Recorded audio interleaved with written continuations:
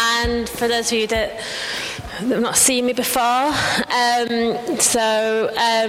this is one of our communities, of 3 communities in Manchester, and Richard and I, my husband and I, we lead King's Church. What you guys are doing, because we are passionate. See you as much as we'd like, because our focus is like leading the central. We lead the central community there as well. So we're pastoring there, and but we love it when we come here.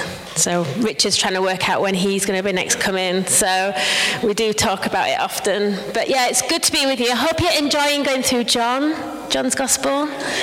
It's good, isn't it? Doing something like that together. It's like, and being able to read through the passages together and know that we're all on the same page. There's something about bringing us together when we know that we're all doing the same thing. And reading through John's Gospel, we are reading through John's Gospel with the lenses of discipleship and mission. So it's good for us to be doing that, because this is who we are. We're those that are called to be disciples of Jesus Christ. We're those called to disciple others, and we're all called to mission as well. So it's good to look through that lens. I'm going to start by reading the passage in John 6. We're at John 6, and I'm going to start reading verses 25 to 40. So hopefully I can read this well for you. But if you've got your Bibles, and you can turn to chapter 6, verse 25. I did have a PowerPoint, so my apologies, it's not working, but that's okay. I'll be fine without it. Okay, from verse 25. When they found him on the other side of the lake, they asked him, "Rabbi, when did you get here?" Jesus answered, "Very truly, I tell you, you are looking for me, not because you saw the signs I performed, but because you ate the loaves and had your fill. Do not work for the food that spoils, but for food that endures to eternal life, which the Son of Man will give you. For on him God the Father has placed his seal of approval." Then they asked, "What must we do to do the works God requires?" Jesus answered, "The work of God is this: believe in the one he has sent." So they asked him, "What sign then will you give that we may see it and believe you? What will you do?" "Our ancestors ate the manna in the wilderness. As it is written, he gave them bread from heaven to eat."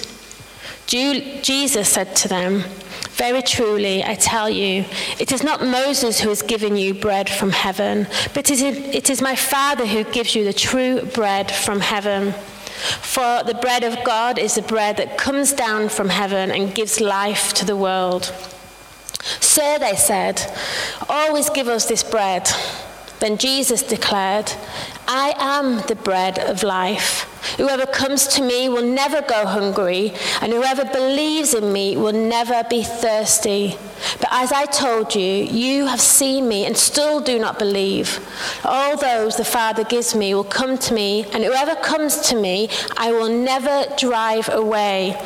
For I have come down from heaven, not to do my will, but to do the will of him who sent me. And this is the will of him who sent me, that I shall lose none of those he has given me, but raise them up on the last day. For my Father's will is that everyone who looks to the Son and believes in him shall have eternal life, and I will raise them up on the last day."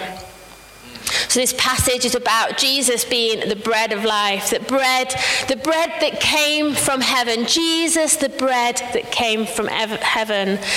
And it mentions in there about the people who were like looking for Jesus, and they were wanting something from Jesus, and they wanted Jesus to prove to them, who is Jesus? Prove to us who you are. Prove to us so that we will believe. You know, Jesus, and they give this example of like when there was manna that came down from heaven that filled the Israelites, that the Israelites were able to get this manna from heaven. And the people were saying, we want a sign like this. And Jesus is saying, but I am the sign. I am the bread that came from heaven. See, the Israelites, when they were in the wilderness and they were receiving the manna from heaven, and God was giving them this manna because it was to help them and sustain them while they were going through the wilderness, because God had promised to them that they would go to the promised land. There was a land promised to them filled with milk and honey that was going to bless them and prosper them. And we see that in the way that the Israelites just kept rebelling against God, that they didn't believe God. Even though God, throughout their time of walking through the wilderness, their clothes never wore out, their shoes never wore out. God rescued them from the Egyptians. He opened up the sea so that they could walk through it to the other side. God completely rescued the Israelites and even sent them food from heaven. And so when they got to the land that they were supposed to claim for themselves, it shows how much they didn't believe God, because they saw this land filled with giants, and we were like grasshoppers in their eyes as far as they're concerned. And so even though they were rescued and had all this provision from God, they didn't actually believe God. They didn't trust God. The bread that we have that it talks about in this passage is better than the manna. It is so better, so much more better. And, when we eat this bread that Jesus is talking about, this bread is supposed to help us to know that actually we don't need to be in the wilderness. This bread is to bring us life. It takes us out of the wilderness, gives us life in all its fullness, that we enter into the promises of God when we eat this bread of life. And so this is this amazing passage of God's promise of eternal life, God's promise of provision. Jesus says that when we come to him and believe in him, we will never be hungry or thirsty again. You know, our hearts and our souls are longing for so much more than we see and feel in the physical. We can so often get distracted by the things around us, thinking this is what we need, this is what we need. If only we have this in our lives would be so much better. But our hearts and our souls are longing for something else, because God has made us into spiritual beings. So our longings and our desires are of a spiritual nature. And it's only Jesus that can satisfy that.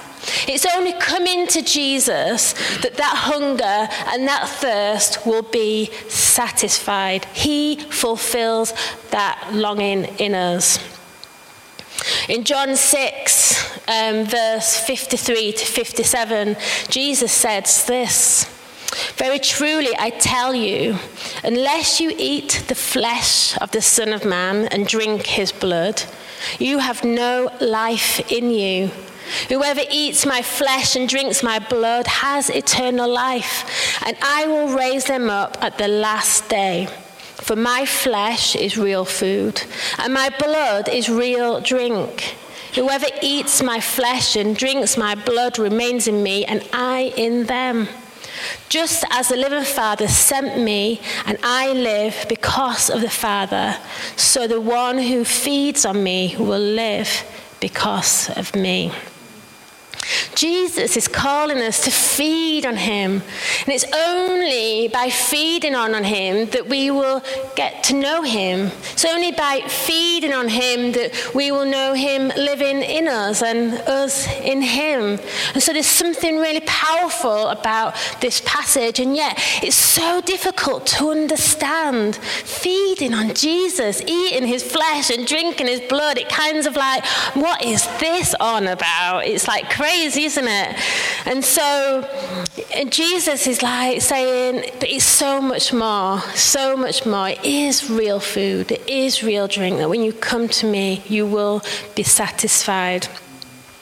John 7, verse 38. I know it's John 7 and not John 6, but I have to say this verse. This is brilliant. I don't know who's preaching on this next week, but I hope they mention this. It says this: whoever believes in me, as Scripture has said, rivers of living water will flow from within them. You know, when we feed on Jesus, when we believe in him, when we accept him into our hearts and lives, and we allow him to be in us and amongst us, then it's like living water flowing from within us. This is the Spirit of God. When we feast on Jesus, we have the Spirit of God that flows from within us. The Israelites were meant to be a people who carried the presence of God, but they did not believe. They did not enter the promised land when they were supposed to enter it because of their lack of belief. And we have a better promise, because when we believe, we have the living God living inside of us, like a living well flowing from within us, empowering us daily in our lives to be those that are full of love and grace. Jesus is our daily bread that gives us life that we were meant to have. So how do we come to rely on Jesus? How do we do that?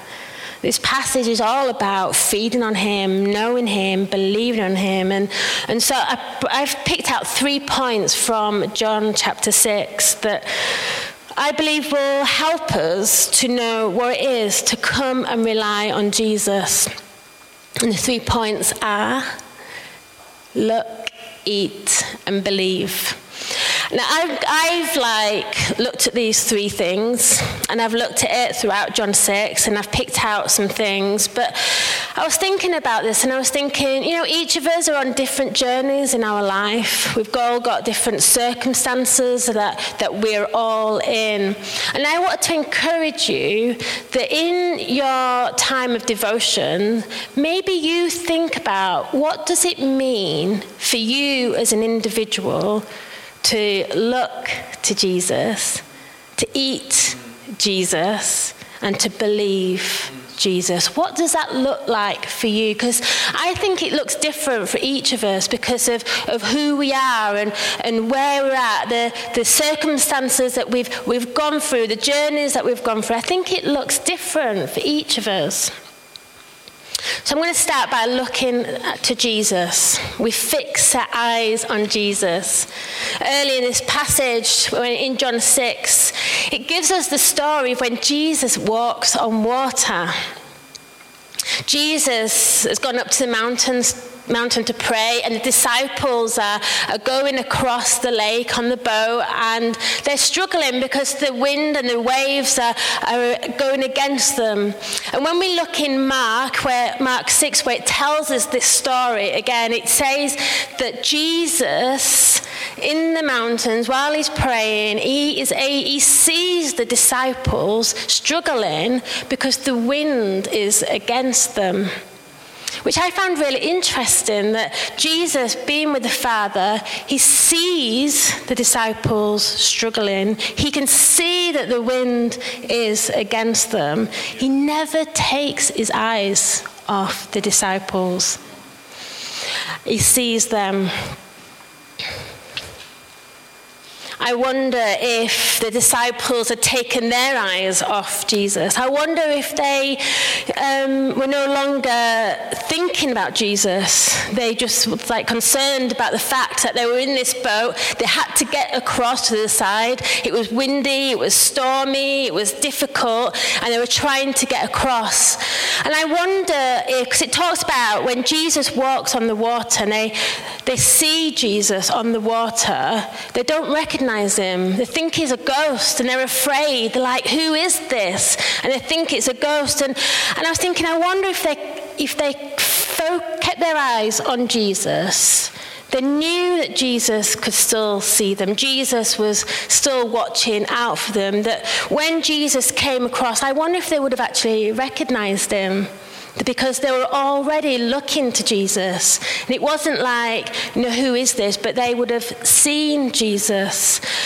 And I was thinking about this, and I was thinking about, this is what it's like for us sometimes when we're going through storms of life. We're going through difficulties. We forget that Jesus is always looking at us. Jesus knows what we're going through.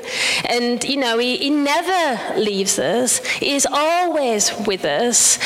I like this passage when in John 6, verse 37 to 39, it says this: "All those the Father gives me will come to me, and whoever comes to me, I will never drive away. For I have come down from heaven, not to do my will, but to do the will of him who sent me.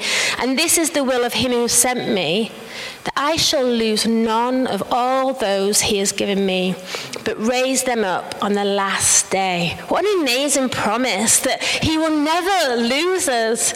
He will never turn any one of us away. And so that means if we're going through these storms of life and these struggles, he knows every little thing that we're going through. And the thing about, we were singing about it today, weren't we, about, when I look to you, I won't be overwhelmed. I see things from your perspective. And I wonder if we keep our eyes fixed on Jesus, that when we are going through the storms of life and we see Jesus walking on the water, when Jesus was walking on the water, it was still stormy. The wind was still blowing. It wasn't until Jesus got into the boat that the storm stopped. But Jesus was walking on the water when it was stormy. And I wonder if we keep our eyes fixed on Jesus, we see things from his perspective, that even though there is a storm, even though things are crazy around us, we can still walk above it all. We can do it from the perspective of Jesus, so we can do it the way that he does it. And when we keep our eyes fixed on Jesus and we're aware of him, we so much more easily and readily invite him into the issues and problems of our lives. What does it look like for you to fix your eyes on Jesus? What does it look like for you when you're going through some difficulty, stress, anxiety, or problems? What does it look like for you to keep your focus on Jesus? What would it mean to you when you are in times of turbulence and difficulties to see him above it all, saying, I am not going to lose you. I am not going to let you go. Just look at me. I am walking above your problems and your issues and your circumstances, and I am with you all the way through it. We can daily rely on God when we keep our eyes on him, when we focus on him, that we recognize him even in the midst of our troubles. My next point on how we daily come to rely on Jesus is eat Jesus. Now, if you went around saying this, everyone would probably think you've gone absolutely crazy. But there is something spiritual about eating Jesus. We eat the daily bread, eating the bread of life. It's kind of weird, but to think about eating his flesh, And it was weird to a lot of the people in the story, because when you read this story and Jesus was talking about eating my flesh and drinking my blood, a lot of the disciples deserted him. It was like too difficult to understand. It was like, I don't get this, I don't believe this. And so they deserted Jesus and they left him. The Lord's Prayer is a powerful prayer that we should pray often. We should remember this prayer. It's an amazing prayer. And in there it talks about how we can pray and ask God for our daily bread.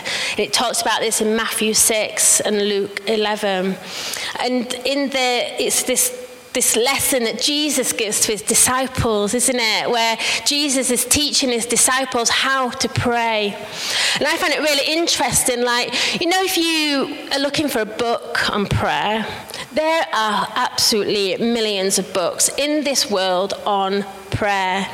And yet Jesus gives these short passage of, this is how you pray. And it's just a few verses. And of course we learn that Jesus does go off to be with the Father, to be alone and things like that. But it's really interesting how even when we read Matthew and Luke, how even some of the words are different. So they record the prayer slightly different, which helps us to see that it's not the words that's that important, it's the essence, that we can come to the Father and we can say to the Father, give us our daily bread. And he is interested for our physical needs. He wants to give us our daily substance. But our daily bread is more than our physical need, because Jesus said, come to me and you will never be hungry again. You know, manna from heaven was a miracle, but it didn't change the Israelites. It didn't change them. It didn't make them believe more in God or trust more in God. Jesus, the bread of life, is so much better than the manna, because when we feed on Jesus, we are transformed from the inside. You know, when we read the Bible, when we go to church meetings where we're hearing the word and hearing and we're worshiping God and we're feasting on Jesus, something happens within us that transforms us, that changes us. And that's what's supposed to happen when we eat and when we feast on Jesus. Something is supposed to happen. Jesus looked at the disciples in John 6 verse 5, and Tunji mentioned this in a time of worship where Jesus says to the disciples, you know, he looks at them and he says, where am I going to get enough food to feed these people? And he said this to test the disciples, because to buy enough food for all the people, the 5,000 people plus that were there, it was going to cost more than a year's wages. Because physical food is not free, is it? Physical food is not free. And do you know what? Spiritual food is not free either, because it costs Jesus his very life. He went to the cross. He paid with his life so that we could have this spiritual food. So that as we feed on him, we will just know no more hunger, no more thirst, but that satisfaction of knowing him and being close to him. And what's beautiful about this story of feeding the 5,000 is, yes, they collected 12 basket loads of food that was left over. How amazing was that? That Jesus, he doesn't just give you what you need. He doesn't want you just to be full so that you can just be full and be satisfied. But he gives us so much more. And this is same in our spiritual life, that he feeds us himself, not just so that we no longer are hungry, not so that no longer we are thirsty, but that so we have something within us that flows from us so that we can feed people around us. The transformation that goes on in our lives from feeding from him affects the people around us. It touches people around us. That people encounter God because we've encountered God, and now they're with us. This is powerful. This is amazing. And this is why we need to feed on Jesus. And we continually do that. And we do that by reading our Bibles. We do that by trying to understand, what does the Word of God say? And I know the Bible is difficult, and it's difficult because it's a different context and culture to what we live in, but to try and understand, Lord God, what is it that you are saying to me through this? And we can help one another in that. We can help one another to understand what the Word of God is saying to each of us. Feeding on Jesus means that Jesus is in every part of our life. Not just those bits of our lives that we don't mind him being a part of, but every part of our lives. And this is a challenge for us, because there's probably things in our life that we don't let God into because we're comfortable with it being like that, and we want it to be like that. And I wonder if the disciples who deserted Jesus didn't like how it made them feel. That those things that Jesus was saying, it's like, I can't go with this. I can't believe this. And so they deserted Jesus. I wonder if that's that for us sometimes, that when we see something in the Word of God, or we're challenged and we're provoked, do we get to a place where we think, do you know what, this is too difficult for me?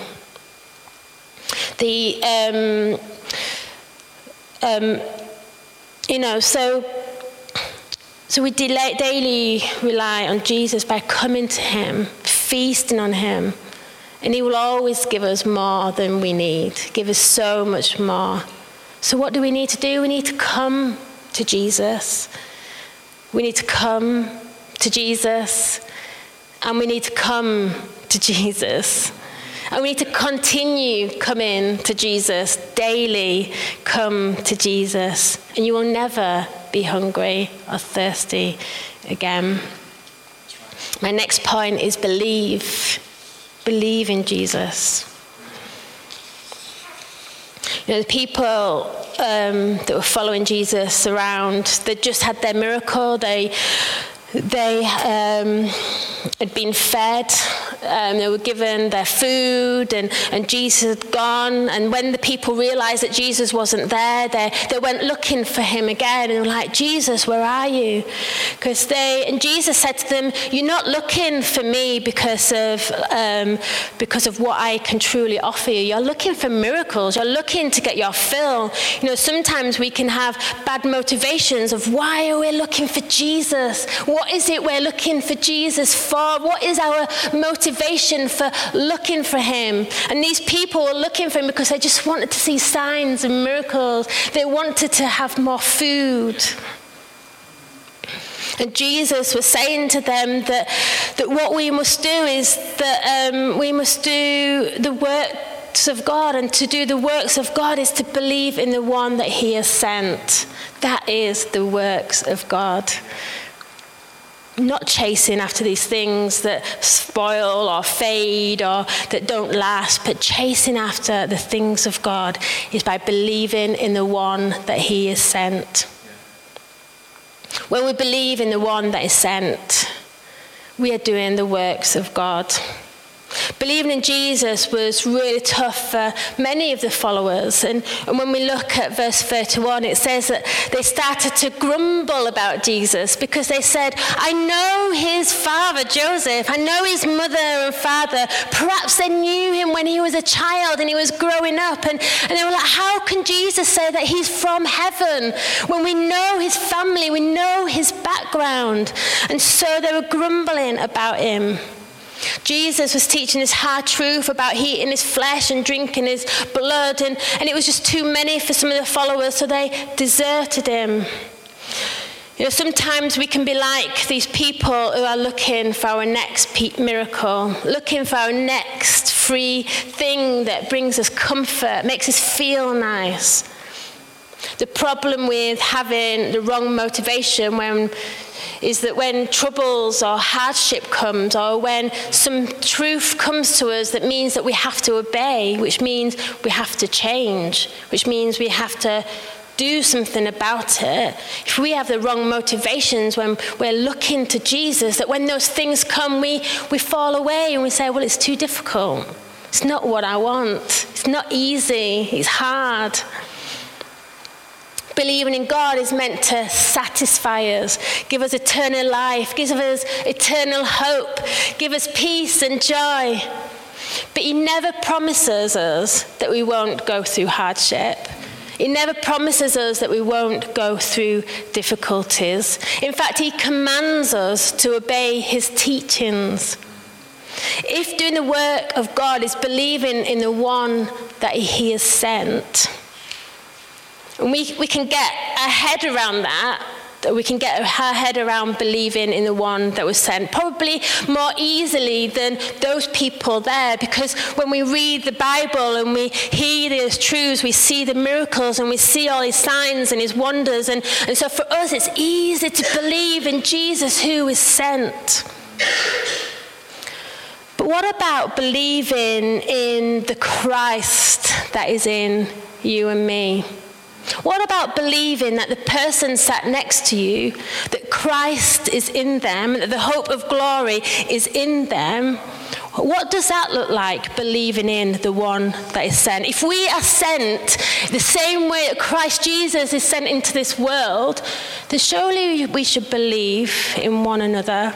You know, sometimes it's really hard to do that because we do see the humanity in each one of us, don't we? We see our failings, we see the things where people have fallen, we see how they interact, and we think, okay, we'll make judgments, and maybe we know their struggles, maybe we know their background, maybe we know their history, and so to see Christ in them, it's difficult sometimes because we look at people through the lens of the experience that we have through them or what we know about them. And I wonder if that's what it was like when people were looking at Jesus. Now, if doing the works of God is believing in the one that is sent, then surely we should believe in one another, believe in Christ Jesus in one another. You know, when we look at each of us humanity, we do start grumbling about them, don't we? When we see their failings and their humanity, we start to grumble about them. And yet, Christ is in them. They're sent in the same way that Christ Jesus is sent in this world. I can go to somebody who I know is struggling in life and things are difficult and maybe making mistakes, and I can still see, and I can provoke myself to see Christ in them when I say, can you pray for me? Can you stand with me? Because it's the Christ in them that I'm believing in, and I receive what Christ has put in them and not their humanity. When Richard my husband became a church leader here in King's Church 20 years ago. And at that time, we were both encouraged to not let people see your weaknesses. As a church leader, don't let people see your weaknesses. Don't let people see your struggles, because how are they supposed to receive from you? How are they supposed to receive your ministry if they can see that you're struggling or finding things difficult? And then it wasn't long after that I got depression, got postnatal depression from my first child. And I was encouraged, don't let anyone see. Don't let anyone see that. The truth is, no matter the anointing and the grace upon your life, no matter the plans and the purposes that God has put in you, that we all have the same struggles. We all have the same difficulties. We all have the same temptations. We can all get ill. We can all get into financial difficulties. Jesus takes us all out of the miry clay. He rescues all of us. We all have a history made up of mistakes. And probably some of us are still making some of those mistakes. We were all children at one time having tantrums, and maybe we still have tantrums. We were all teenagers with attitudes and issues and problems, and maybe we still struggle with some attitudes. But we're all working through things. And the point that I'm making is that we're all human. So how do we believe in the one that is sent when each one of us have this humanity? And so this is the issues that people had around Jesus. They saw his humanity and they struggled. And we can struggle with that with one another. This is a challenge for us. The person sat next to you is sent, just like you are sent into this world, like Jesus. You know, I'm a firm believer that God keeps us in deficit, that God gives us limitations, because I believe that, because I believe that God wants us to need each other, that we are part of the body of Jesus Christ with different functions and different giftings, and yet when we come together, we are the body of Christ. We need each other. We're all different in some way. So what do we need to do? We need to believe in the one that is sent. We believe in Jesus. Let's believe his word. Let's be obedient to his word, even when it's really difficult, when it's really hard. Let's ask people around us, help me with this. I'm struggling with this. I want to believe this because if I don't believe this, then my life won't be transformed. And if I don't believe this, then how can I say that my life is being fed on Jesus Christ? Let's believe in Christ Jesus in each one of us.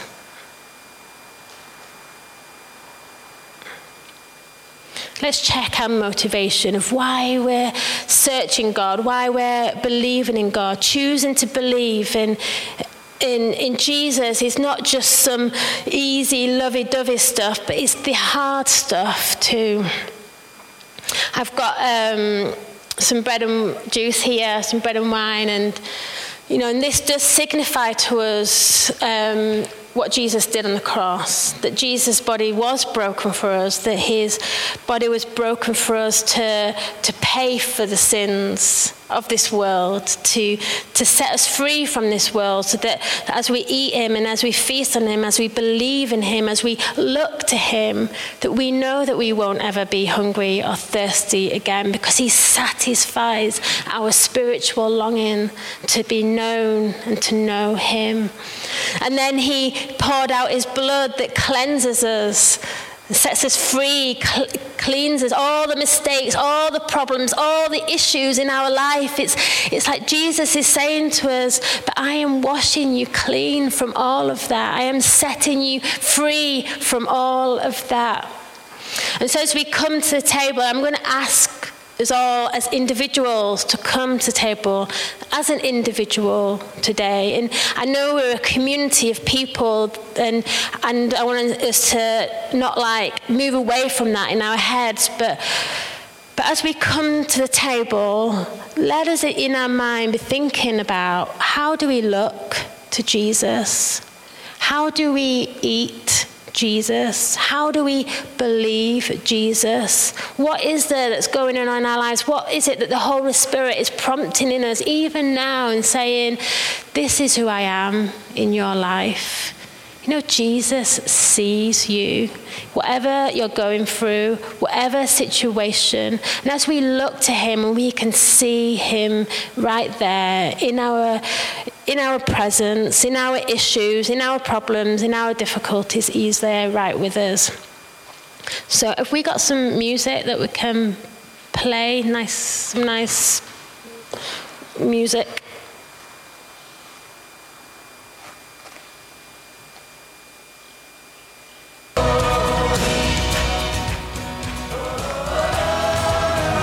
Okay, I'm just going to pray. And when I finish praying, if we can just come to the table. You come in to Jesus. Jesus says, come to me, and you will never be hungry or thirsty again. And we already have Jesus living within us. We already have the Spirit of the living God living in us like a well springing up. And Jesus talks about, as we do this in remembrance of what he's done for us, that he is living in us. And so let this revive something. Let fresh revelation come to us of what Jesus has done to us, for us. Father God, I just want to thank you. I thank you, Father, for your love for us. I thank you, Father, that you sent your one and only Son into this world because of your love for us. That whoever comes to you and feasts on you, that we will have eternal life, that we will never be hungry or thirsty, that we will be raised up on the last day to be with you and to know you even more. Lord God, as we come to this table now, I just pray for every single person here, that by your Spirit, that you will just bring fresh revelation of who you are in them, what you are doing in them, how you are with them, how you sustain them, how you take care of them. That, Lord God, I just pray that right now, by the power and your presence of your Holy Spirit, that we will just know you more deeply, more intimately. Thank you, God. Thank you, Jesus.